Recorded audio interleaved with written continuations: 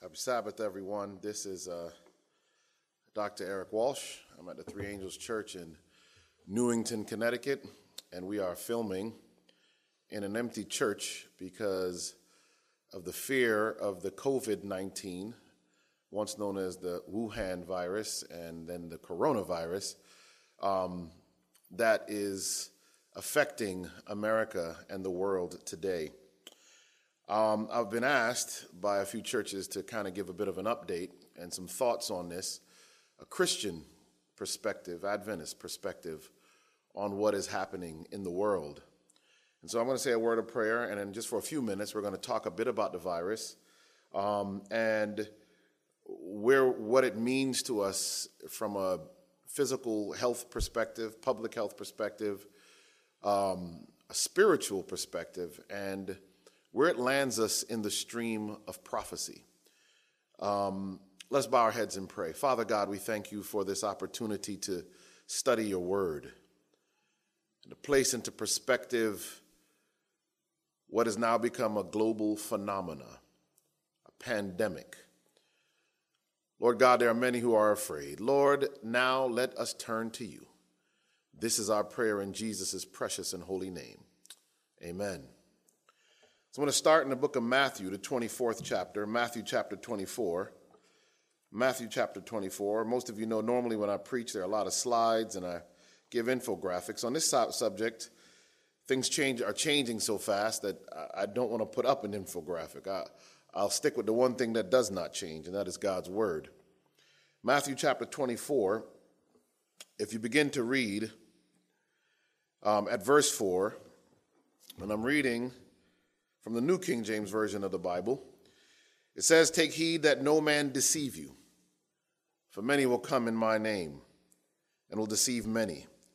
And you will hear of wars and rumors of wars. See that you are not troubled, for all these things must come to pass, but the end is not yet. For nation will rise against nation, and kingdom against kingdom. And there will be famines, pestilences, and earthquakes in various places. All these are the beginning of sorrows." The Bible tells us, as Jesus is exiting the temple, he's talking to his disciples who have just seen him run ripshod through the temple, seen him bring low the Pharisees and the Sadducees. And they're wondering how is it that Christ could do this and not recognize the temple. So they say, "Hey, do you see the wonder and the splendor of the temple?" And Jesus says, "Listen, eventually, I assure you that not one stone of this temple will stand one upon the other." The disciples begin to realize that Christ is being prophetic, and they ask him, "What does this mean? What does this mean?" And when they say, "And what are the signs of your coming and of the end of the age or the end of the world?" This is when Jesus gives us this passage of Scripture. And he begins by saying, make sure that no one deceives you. The Greek word for deceives there is planeo. It means like to lead away a sheep, as in the parable of the 99 sheep. And Jesus says, "For many will come in my name, saying I am Christ, and will deceive many." And we know much of this has happened. I normally would go more into all of this, but I want to jump into one thing where it says, "And there will be wars and rumors of wars." Then Christ says to his disciples, "See that ye be not troubled." In other words, when war begins to happen, when the world begins to turn on itself, that is not the time to be troubled or in fear. The scripture clearly says, Jesus says, "Listen, don't be troubled, for this must come to pass, but it is not the end yet." Then to describe this time period just before the end starts, he gives some more details. He says, "For nation will rise against nation, and kingdom against kingdom."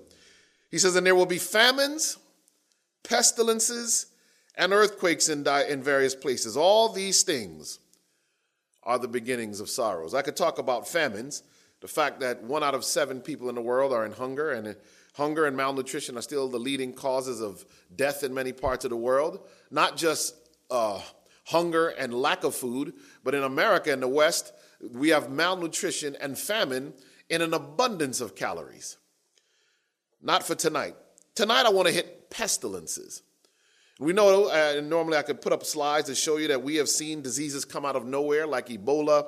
We've seen diseases like SARS, MERS. We've seen diseases like HIV, Zika, all of a sudden pop up. And if you look at the iteration of the times when they come, some argue these things seem to happen often in an election year.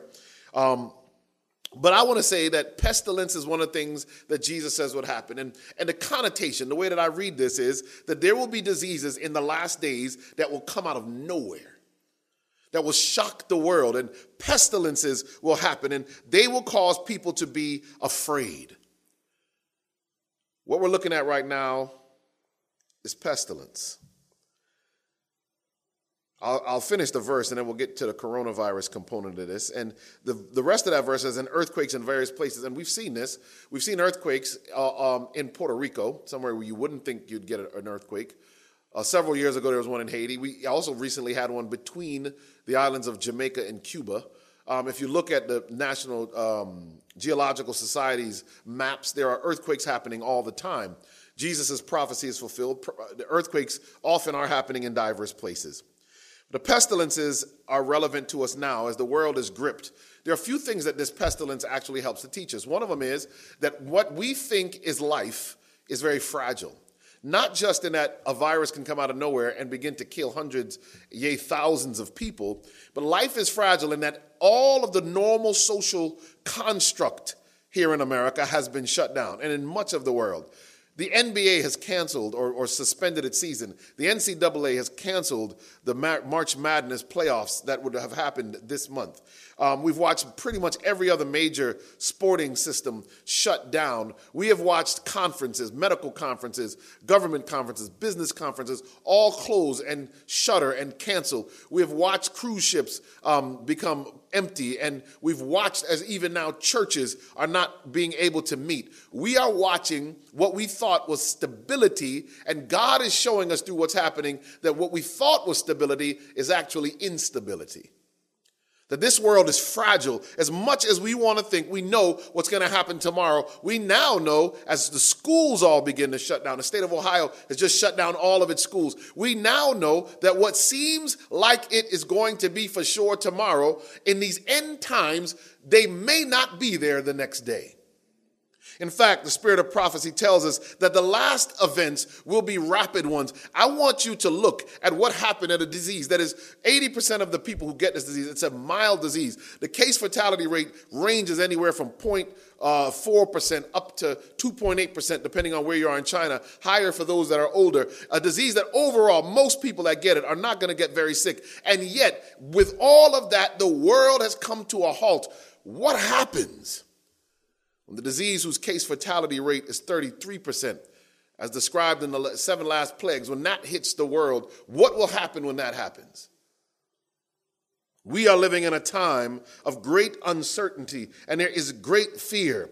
In fact, further down in Matthew chapter 24, one of the things that is said by Jesus in this same passage is that in the last days, men's hearts will fail them for fear.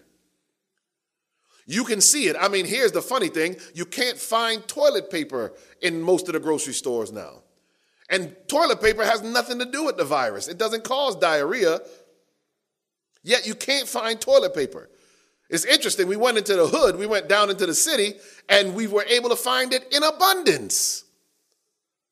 Because there's another even greater pandemic, and that is poverty. And poor people, those of us who grew up poor, you know, you buy enough to get through the week. Doesn't matter what virus is outside. You don't have enough money to go and buy 6 months worth of toilet paper.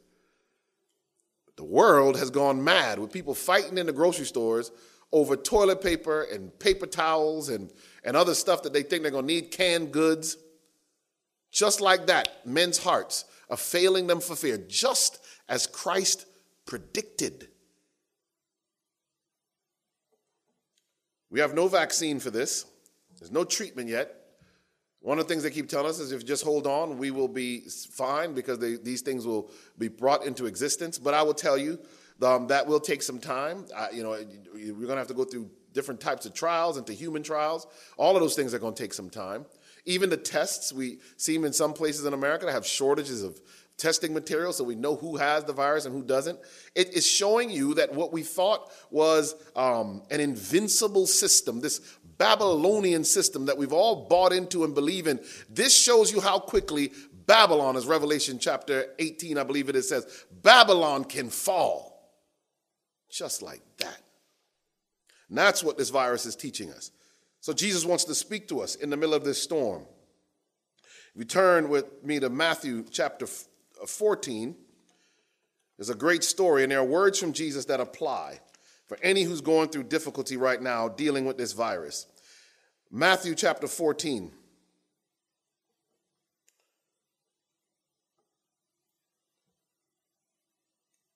And if you look at the story that we were looking at is the story of when Jesus walks on the water. And when we start in verse 22, it says, and immediately Jesus made his disciples to get into the boat and go before him to the other side, while he sent the multitudes away. And when he had sent the multitudes away, he went up onto the mountain by himself to pray. Now, when evening was come, he was alone there. So he was alone praying. Jesus was alone praying in the mountain. But the boat was in the middle of the sea with the disciples. The Bible says it was tossed by the waves, for the wind was contrary. The enemy came after them. The spirit of prophecy tells us that the disciples were in the boat. After Jesus had fed the 5,000, the disciples were in the boat clamoring and complaining as to why Jesus wouldn't allow them to crown him king. While they're there fussing and fighting and speaking against the Most High God in the person of Jesus Christ, while they're doing that, the storm arises. The Bible says, but the boat was now in the middle of the sea, tossed by the waves, for the wind was contrary. Then the Bible says in verse 25, now in the fourth watch of the night, in the darkest part of the night, Jesus went to them. And the Bible says Jesus doesn't do a butterfly stroke out to the boat. He's not doing a backstroke. He's not doing a crawl stroke. Jesus doesn't have time to get wet. He just walks on the water. Scripture says he comes to them walking on the sea. And when his disciples saw him walking on the sea, they were troubled, saying, it is a ghost. And they cried out for fear. Sound like Scooby and Shaggy from the old cartoon. They cried out for fear. They were afraid that a ghost was coming. But the words that Jesus tells them in a boat that seems like it's going to sink, at a time when they thought they were under attack by spiritual forces, supernatural forces, Jesus looks at them in verse 27 of Matthew 14 says, but immediately Jesus spoke to them, saying, be of good cheer. It is I. Do not be afraid. Those are the words I want to give you tonight. I wanted to give you the words that say, be of good cheer. The Christian sitting at home today, because your church can't meet, because we're all worried about this virus, and the virus deserves concern. I want you to know that if you are a Christian, as the boat begins to rock, this boat of earth begins to rock, as it begins to shake, as it seems like it will sink, I want you as Christians to get the word that Jesus is speaking. As he was walking to his disciples on the water, he is now preparing to leave the most holy place in the heavenly sanctuary, as he's looking to do this, to put on the garb of Christ, of a king, and take off the garb of priest, as he's looking to make that transition and begin his walk across the Milky Way, all the way back to earth. Jesus is saying, listen, I know the boat is shaking, and I know how afraid you are. I know you see what's happening, and you think it's all over. But I think in a time of trouble, Christ is trying to tell us, be of good cheer. In other words, Christian, don't be panicking. Don't be afraid. Be of good cheer. Why should you be of good cheer at a time like this when the whole world is on meltdown? Because Christ is saying, listen, what you're seeing are the signs, and it is I. All of this is simply telling us Jesus is about to return. So he says, it is I, do not be afraid. 2 Timothy 1:7, one of my favorite Bible verses says, for God has not given us a spirit of fear, but of power and of love and of a sound mind. This virus is for real. The case fatality rate is for real. It causes fibrosis and honeycombing of lungs. There's some people who get it and get super sick. Some people get it and don't even get symptoms. This is part of the reason it's so effective, because so many people can walk around with it and you don't see the effects of it. So it can spread very well. It's not deadly enough to be easily contained, and it's not so easily identified that it can be easily contained. It is a stealth virus that will sneak into communities, and when a few people don't get very bad symptoms, they'll give it to somebody for whom it may be cause a critical disease or be lethal. That is the nature of this virus. And let me warn you, let me remind you that such is the nature of the real great virus of this world, the real pandemic of this world, sin. We live in a society where we see so many people living in sin, celebrating sin, and nothing seems like it happens to them. And so our guard is down. We're not covering our cough. We're not making sure that we take respiratory precautions. We're not making sure that we're washing our spiritual hands. We're not making sure that we're not shaking the hands of those who might be infected. We're not making sure that we're protecting ourselves, because we have come to believe that the virus really isn't that dangerous. But I want to warn you on this Sabbath, as the world is on shutdown, that the real virus that needs to be treated is the virus of sin. And it's stealth. There are a lot of people who look like they're prospering in their sin. But the sin, like these viruses, is deadly. And there's only one antidote, only one way you'll survive the disease of sin. And that is that you have the antidote. That antidote is the blood of Jesus Christ. We already know the cure for the greatest pandemic in the history of the universe. The antidote is to have the blood of Jesus Christ applied to your life, to turn your eyes upon Jesus, to look full in his wonderful face, so that the things of earth will grow strangely dim in the light of his glory and grace. Amen. Father God, as I step down from this pulpit, Lord, let us never step away from your presence. I am asking in a special way, Lord, tonight, as many are so afraid that they remember what you said, be of good cheer. It is I. Be not afraid. Lord, this virus will wreak its havoc. We are praying that you stop it, that you cut this thing short in mercy, that you save the lives that could be lost, that they might hear of the power and the wonder that is in the name of Jesus. Father God, if this thing goes far and it does what the Spanish flu once did and the Black Plague once did, if it circles the globe and just completely wreaks havoc, Lord, let us still not forget that you are in control.